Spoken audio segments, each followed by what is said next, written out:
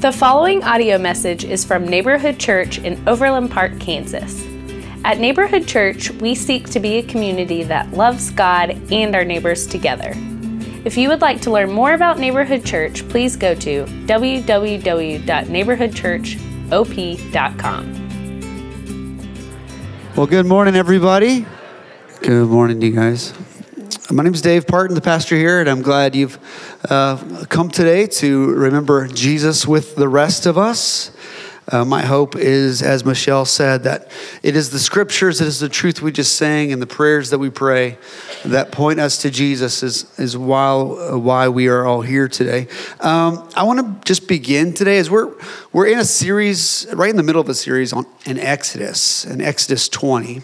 And I just want to begin by focusing on a couple key truths that kind of as a theme, because we are in the 10 Commandments. We're studying kind of a couple commandments at a time.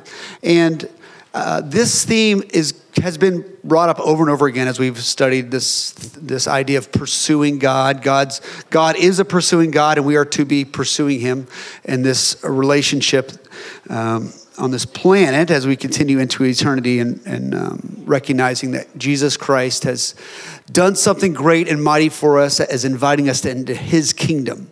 And these two key truths, one is that God is holy, and we say this a lot, we sing this a lot, but my hope is that you realize that we rest on that daily, moment by moment, that God is different, God is separate. We do not interact with God the way we interact with people or other things or even nature, but God is one great, mighty entity that is different. And holy means that he's set apart and different. Secondly, a focus is that God is creating for himself a holy nation. So this idea of holiness continues through these two aspects that we're going to be talking about today, that there's a God who's set apart that's different, but because God is set apart and he wants to bring people into a relationship with him, thus now people are set apart. So as we begin today, we want to see the context that we have a holy king and he's creating a holy kingdom with holy people. And God has been active in the lives of this nation we were talking about in Exodus. It's the nation of Israel. It's the Hebrews. So I want to just focus, before we get into 20, just to kind of catch you up. If you're coming in mid-series, using Exodus 19, 4 through 6, to kind of catch us up to speed before we get into the topics today. Exodus 19:4 says this: "You yourselves have seen what I did to the Egyptians and how I bore you on eagle's wings and brought you to myself." This is God speaking. "Now, therefore, if you will indeed obey my voice and keep my covenant, you shall be my treasured possession among all peoples. For all the earth is mine, and you shall be to me a kingdom of priests and a holy nation." So just right here in Chapter 19, we see a little summary. God has been doing the work. God is the one who came and rescued through, of course, his messenger Moses, the people out of slavery, brought them through the wilderness. Now at the base of a mountain, Moses is now talking to God. And what are we hearing? Well, these three things. The people are a treasured possession. God values humanity. That's good for us. That this perfect, great, mighty, powerful entity cares about us and our finite, our limitedness. And he calls his people a kingdom of priests, this example to other nations, this intercession for the world, this people group that's going to write the Bible. And then he thirdly calls them a holy nation. They're going to be set apart for a sacred purpose of God on this planet. And what's their goal? Their goal is to represent God to the world. And we have many ways that we represent ourselves to others. Sometimes it's our country, our nation. If you go to the Olympics, you're going to see a lot of red, white, and blue with stars. If you're from America, families, sometimes families have connections and clearly you're from this family. I can tell by the big trucks that you drive or whatever, whatever the example is for your family. Maybe it's an NCAA AA college basketball team that sometimes wins and sometimes doesn't win. Maybe. Right? And sometimes it's local schools. We have a number of ladies, teenage girls who play for the West Soccer Girls Program. They're going to do great this year, right, guys? They're going to do great this year. We have a ton of them. Joel, make sure you don't plan anything on soccer nights, or half our students will be gone playing soccer. This team is amazing, and sometimes the team will have unique expectations on game days. And sometimes the team captains of the girls, they may say, hey, everybody dress up with nice shirts or nice skirts or wear a dress. It's going to promote, right, a sense of unity on the team. But also, when you dress differently on this day, what's it going to say? It's going to say something to the school. It's going to say, hey, we're connected. We're a team. We're going to recognize there's a game today. Something special is about today for the ladies' soccer team.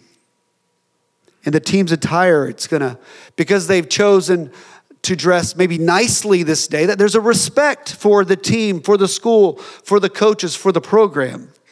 So we all understand that when we dress or act or speak distinctively, it's the combined actions of everybody that kind of communicates something. So today, as we continue to study the 10 commandments, we need to put in mind that we have a God that's different. We have a God who says, I'm going to make you a different kind of people, and you're going to act distinctively, and here's the ways I want you to act. So, if you were here last week, you got to use your fingers to remember the 10 commandments. And if you weren't here, you get to see how smart all the rest of us are, okay? So, help me out. And if you're new, just jump right in. We're using our fingers. It's not too bad.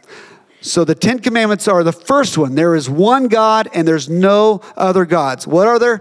No other gods. Don't put any other gods before me. And 2, don't make any idols. What is number 2?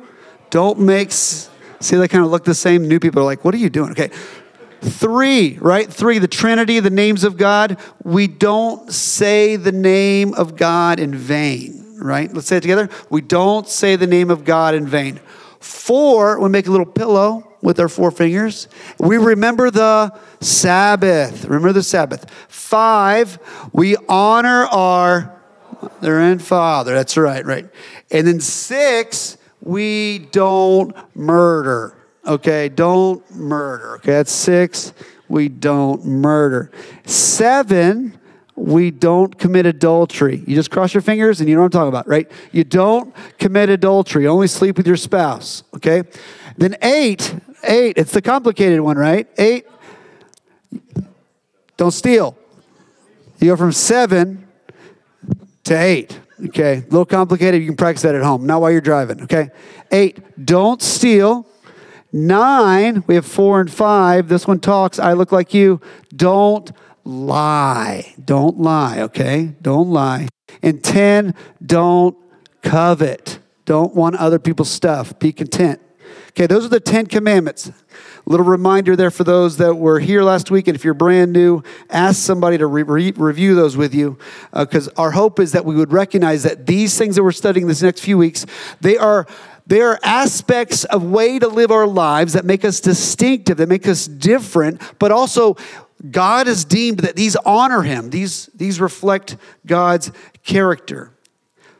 So before we begin reading, let's set the stage. As I shared, Moses is on Mount Sinai, receiving the 10 commandments from God. The Israelites have followed. They've consecrated themselves. They've cleaned themselves up. They've come to the base of the mountain, not come up the mountain, because God says, don't come up the mountain, but be ready for this message. There's thunder, there's smoke, there's fire in the air because God has showed up with humanity. And there's this messenger of God, Moses there, who's ascended to hear the words of God. Let's pray before we read God's word in Exodus 21. Father, we thank you for your word. We thank you that it is truth. We thank you that today we can stand knowing that we are doing the right thing because you have told us. And that's enough. We listen to you. We think, we value, we live rightly because you have told us. May we follow your words. May we believe you. May we know that you love us. Jesus, thank you for dying on the cross for our sins where we fail so often. And Holy Spirit, guide us. Guide us this morning as we study the Word of God. In your name, amen. Exodus 20, verse 1. And God spoke all these words, saying, I am the Lord your God who brought you out of the land of Egypt, out of the house of slavery. You shall have no other gods before me. You shall not make for yourself a carved image. Down to verse 7. You shall not take the name of the Lord your God in vain, for the Lord will not hold him guiltless who takes his name in vain. Verse 8, remember the Sabbath day to keep it holy. 6 days you shall labor and do all your work. But the seventh day is a Sabbath to the Lord your God. On it you shall not do any work.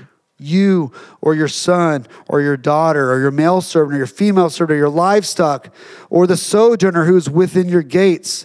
For in 6 days the Lord made heaven and earth, the sea, and all that is in them, and rested on the seventh day. Therefore, the Lord blessed the Sabbath day and made it holy. These first 4 commandments are very vertical in nature. Humans' relationship with God. How do we live with God? And it's concerned with this idea that there is one God. It's a monotheistic movement because it's the truth. And it's going to demonstrate, these 4 commandments demonstrate this loyalty, this reverence, this worship of the one true God. And the first 2, as a reminder, God's expecting this exclusive devotion only to God alone. And then he commands them not to obey other gods. You're supposed to reject all other gods. So we're going to spend the rest of our time this morning looking at commandment 3, which says, don't use the Lord's name in vain. And 4, remember the Sabbath. That's what we're going to look at today. And I promise not to do that every time I say those words. My hope today is that these 2 seemingly different topics are actually connected, okay, as they are with the 4. As children of God, we're called to be a kingdom of priests, a holy nation set apart, that as we seek to live out these commands that God tells us, the best we know how, that we are going to rightly represent God to the world. A world who doesn't know God, who doesn't care about God, who's not aware of God. And may we trust that what God commands is best for us. I want to say that again. May we trust, as we read the scriptures, and especially these 10 commandments, may we trust that what God commands us to do is for our best. Commandment number 3. I'm going to read it again. 20, verse 7 of Exodus. You shall not take the name of the Lord your God in vain, for the Lord will not hold him guiltless who takes his name in vain. So what are we talking about today? We're talking about our taming the tongue. We're talking about words that we're using. Some of you in the room might be a person who uses lots of words. That's part of your makeup. And some of you in the room are more quiet, right? And this maybe isn't a thing you struggle with as much. But I want to let you know, for all of us, my hope is that as we study this section for a few minutes, that it's important. It's not frivolous. It's the 3rd commandment that God chooses to tell us. My youth leaders would tell me as a teen, when any of us, or when I was to say the names of God, I better be talking to them or talking about them, right? Saying Jesus, talking to God, talking about the Holy Spirit. And if I say Jesus Christ, it better be talking to Jesus Christ or about Jesus Christ. You guys know what I'm talking about. Like, that's how I was taught. The Trinity, when I was talking about these words, the word Lord, the word God, the word Jesus Christ, when that would come out of my mouth, and we had a good youth team. Oh, what was that? Were you praying? I thought you might be praying. Like, there was some levity to it, but it was also helpful to remind us that it's a big deal. I believe they were right, and I think this commandment does teach about how our words are important and how our words and our tongue is one of the ways that we most communicate what we care about.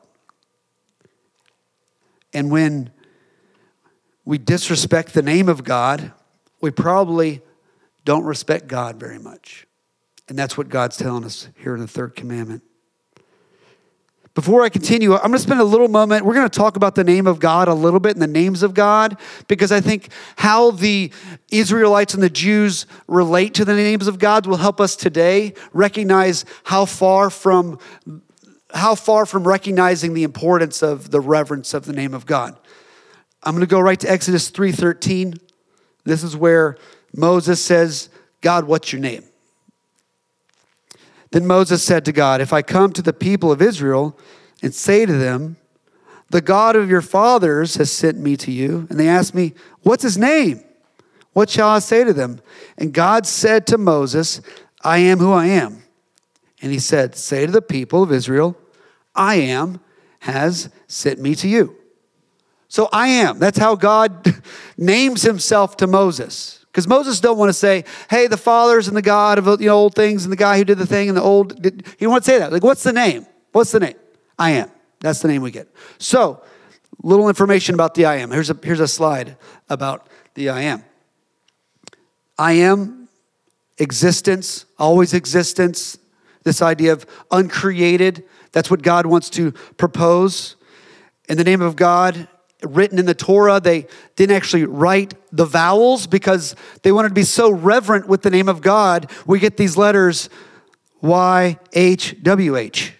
So when you want to talk about the name of God, instead of saying YHWH says blah, blah, we in English have added some vowels. In Hebrew, they've added some vowels. And when you want to say the name YHWH, we've decided to say Yahweh. Say Yahweh. Yahweh, right? Sounds very Jewish, right? It's like that's the Jewish name of God. Like Jesus is the name of the Lord and Savior who died on the cross. His name's Jesus. The word Christ isn't actually his last name. Christ means Messiah, the chosen one, the one that's going to come. It's just a description. So Yahweh is the name of God, and it literally is to be. Like that, like it's from these words about being, existing, always existing.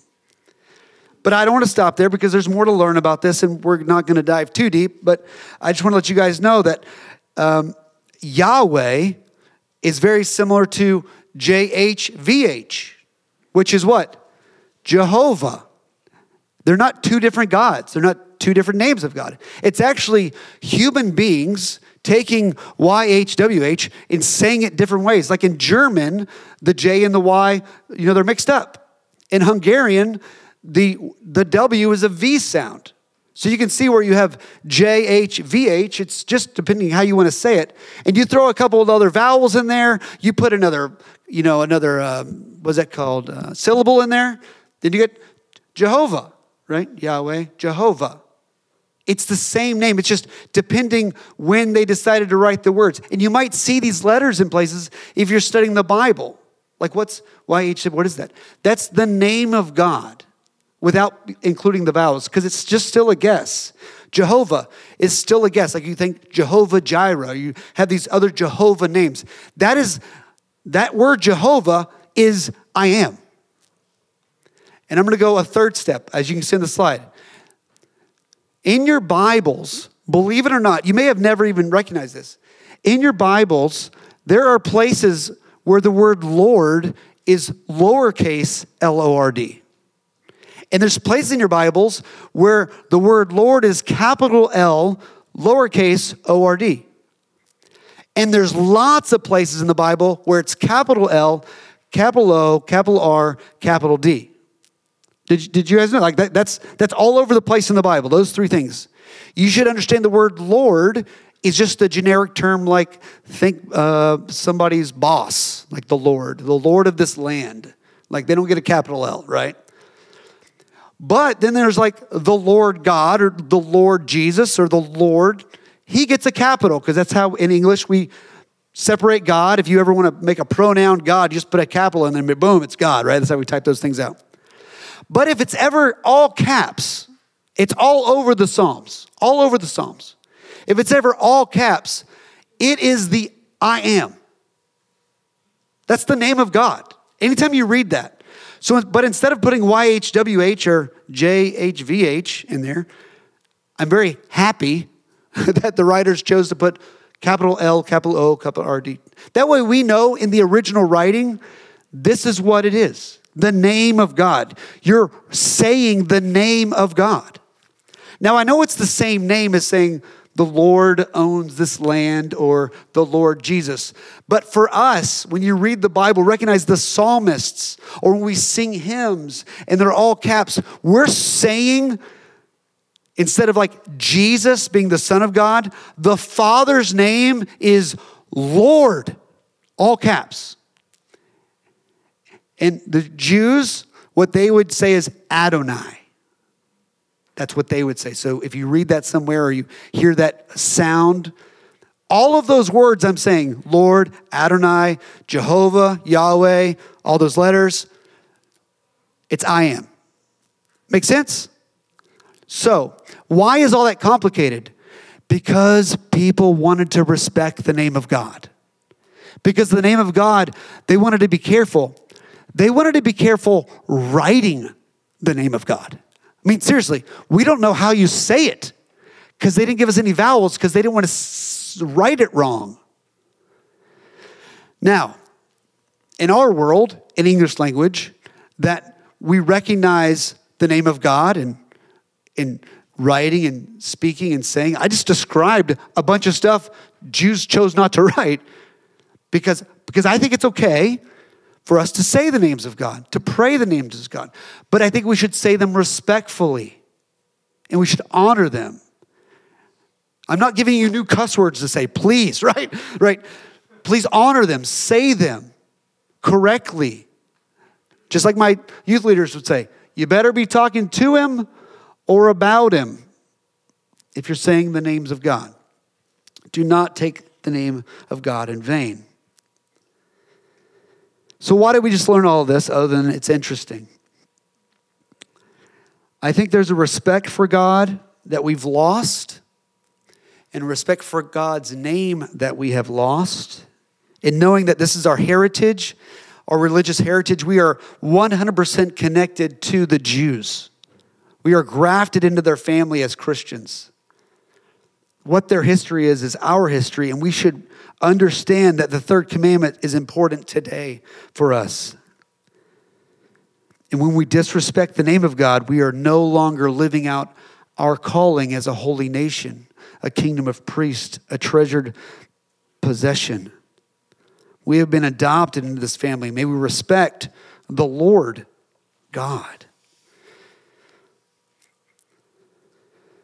So if you want to obey God and live out your identity as his child, and you find yourself constantly using the name of God in vain, you say Jesus, or you say Jesus Christ, or you say Lord, you're wrong, and you should stop.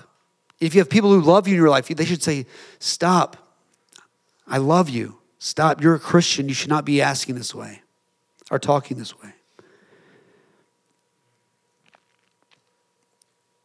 And I want to go another step further, because that would be a Christian talking to a Christian, helping us better be respectful.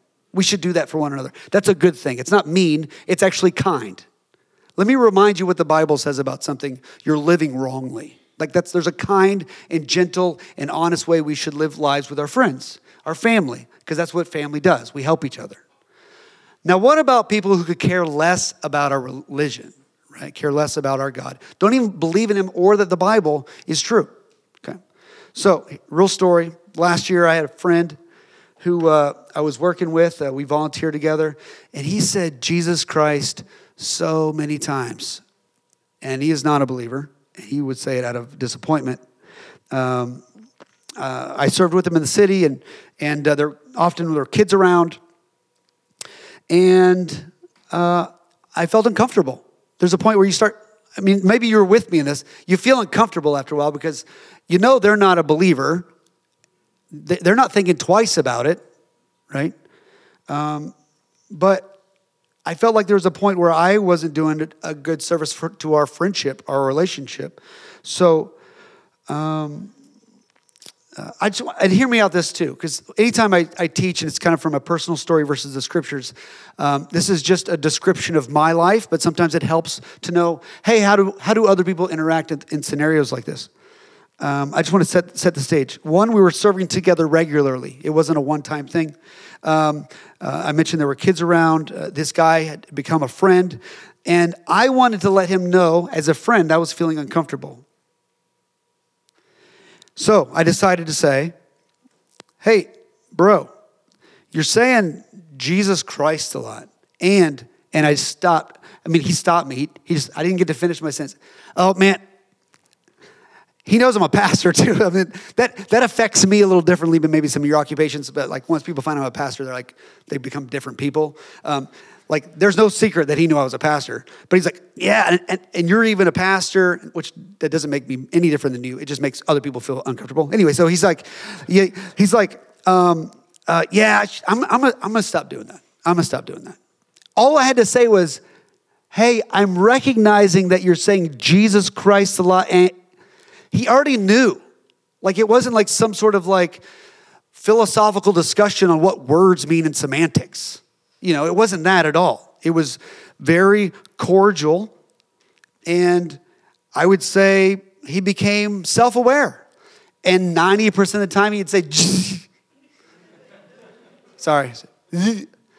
Because he's a normal person who actually does care about other people, even though he's not a Christian yet. Why do I tell you this story? Well, I start with letting you know that I do not try to be the naughty word police in any of my situations, ever. One story I tell sometimes is I was playing golf with some guys. My dad was there, and there were discussions on who, it's like we're meeting new guys in the first tee box, and what do you do? And one of the golfers, pretty funny joke people like to say to me is like, oh, I'll watch what I say about that. And I always like to say, well, now that you know I'm a pastor, I have to watch what I have to say now.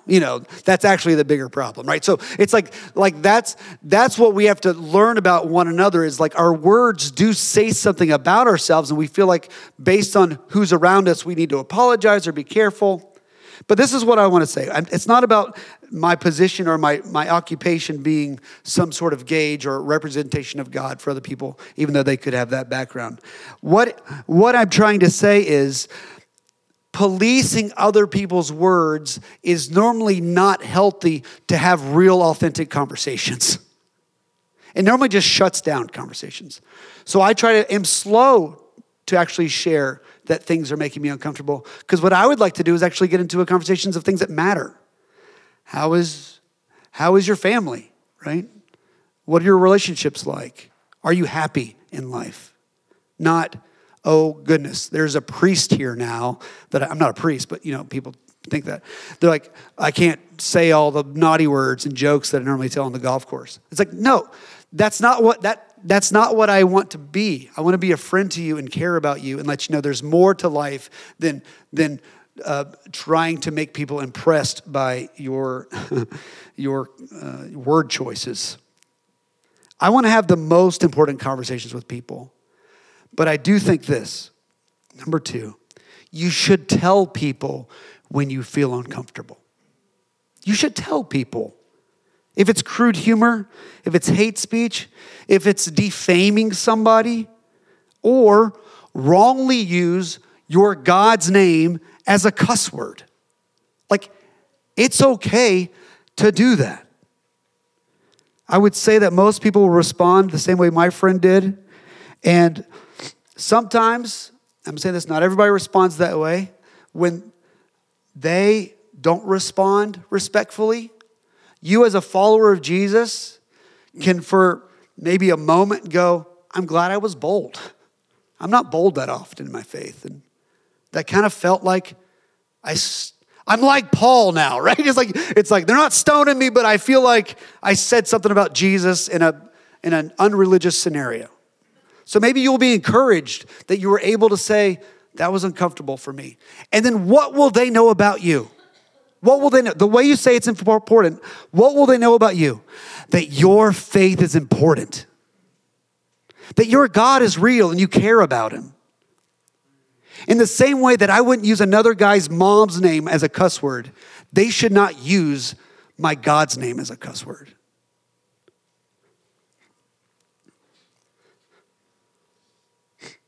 So I want to close this section. It goes beyond just saying God's name rudely or without weight or flippantly. I think it also tells us that we shouldn't swear to God. Don't try to use God as a bolster of how trustworthy your sentence is. Jesus actually says, let your yes be yes, your no be no. Why? Because let your character be what you have as trust. Be a trustworthy person. Don't be a liar and then try to say, oh, I swear to God, man, I'm being legit right now. Like, that's wrong. That's like using God for your own good. That breaks the third commandment. And lastly, I'm just going to do a nice little swath of religious words right here. Don't curse others. The word cuss, right? This profanity, this idea of using religious words about GD or GD it or go to H or all these things that we hear and we say and we do and we hear, we're a part of in our faith, in our culture where faith words come into like vulgar expressions.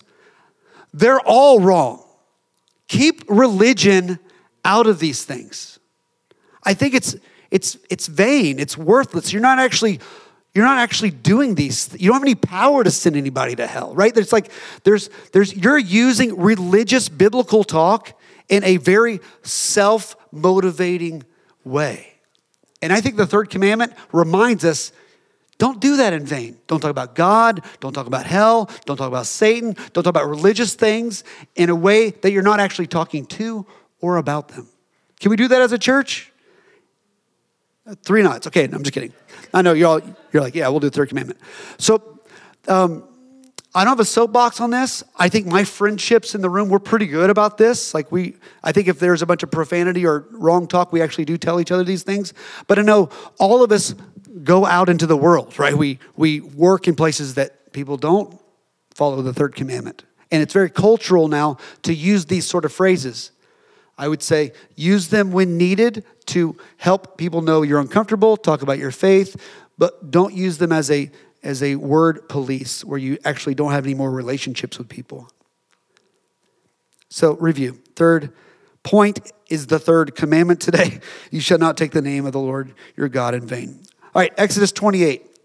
This one will not be as long as that one. Remember the Sabbath day to keep it holy. 6 days you shall labor and do all your work, but the seventh day is a Sabbath day to the Lord your God. On it you shall not do any work. You or your son or your daughter, your male servant or your female servant, or your livestock, or the sojourner who is within your gates. For in 6 days the Lord made heaven and earth, the sea, and all that is in them, and rested on the seventh day. Therefore the Lord blessed the Sabbath day and made it holy. So the fourth commandment, what does it emphasize? It emphasizes the importance of dedicating 1 day a week for rest and worship. The Sabbath, this seventh day, serves as a reminder of God's creation and provision. God is the deliverer and sustainer, and it's the theme of him pursuing and helping the first 2 books of the Bible up to this point. So he just keeps showing us this. We were driving by the Seventh-day Adventist church up here yesterday, actually. One of the kids was like, how are they different than neighborhood church. And one of the key things is their parking lot's full on Saturdays, right? Their Sabbath day is the Sabbath. It's the Saturday of the week. And we do believe it's the day that has rhythmically been the day that God rested. But when Jesus rose from the dead, the church started meeting on Sunday, and Sunday became the new Sabbath day. So I'm not nitpicking that at all today. The kids said, are they wrong or are we wrong for worshiping on Saturday or Sunday? And I'm like, no. There's plenty of churches that have Saturday services, Sunday night services. No, we're not judging that. Out of 7 days, one of them should be a Sabbath. Believe it or not, I work on Sundays, right? So I try to take another day off, and it's okay. I don't think I'm breaking any rules that I help organize. And honestly, 40, 50% of you guys work today too, volunteering, serving in the church, doing all kinds of things for the glory of the Lord. I think it's good. It's right. It's right that we spend our time with the Lord and do things for our faith. My hope right now is, as we look at this for just a couple minutes, on what in the world this rhythm is about, that we can recognize it's because of who God is. We studied in Exodus 16 that God was providing food, manna, birds for the Israelites on their trek, because how are you going to feed all these people in the desert? And he actually tells them, before the 10 Commandments, he says, hey, on the 6th day, get twice as much food, because I don't want you to collect food on the 7th day. He already had them practicing what he wanted before he actually told them specifically about it. Genesis 2:2. This is the beginning that God refers back to. Thus, the heavens and the earth were finished, and all the host of them.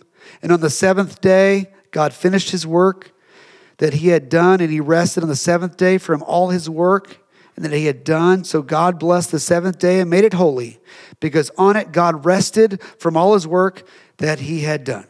So God initiated a pattern of, on the 7th day, rest. So now he hopes his people reflect him. Thus, a holy nation. Thus, a people of mine. Thus, a treasured possession of people that look like me, act like me, display me to the world. Throughout the first 2 books of the Bible, we see God demonstrating his care and love over and over and over again for his chosen people, reminding him that I am the one to be worshiped. And what does he choose to do?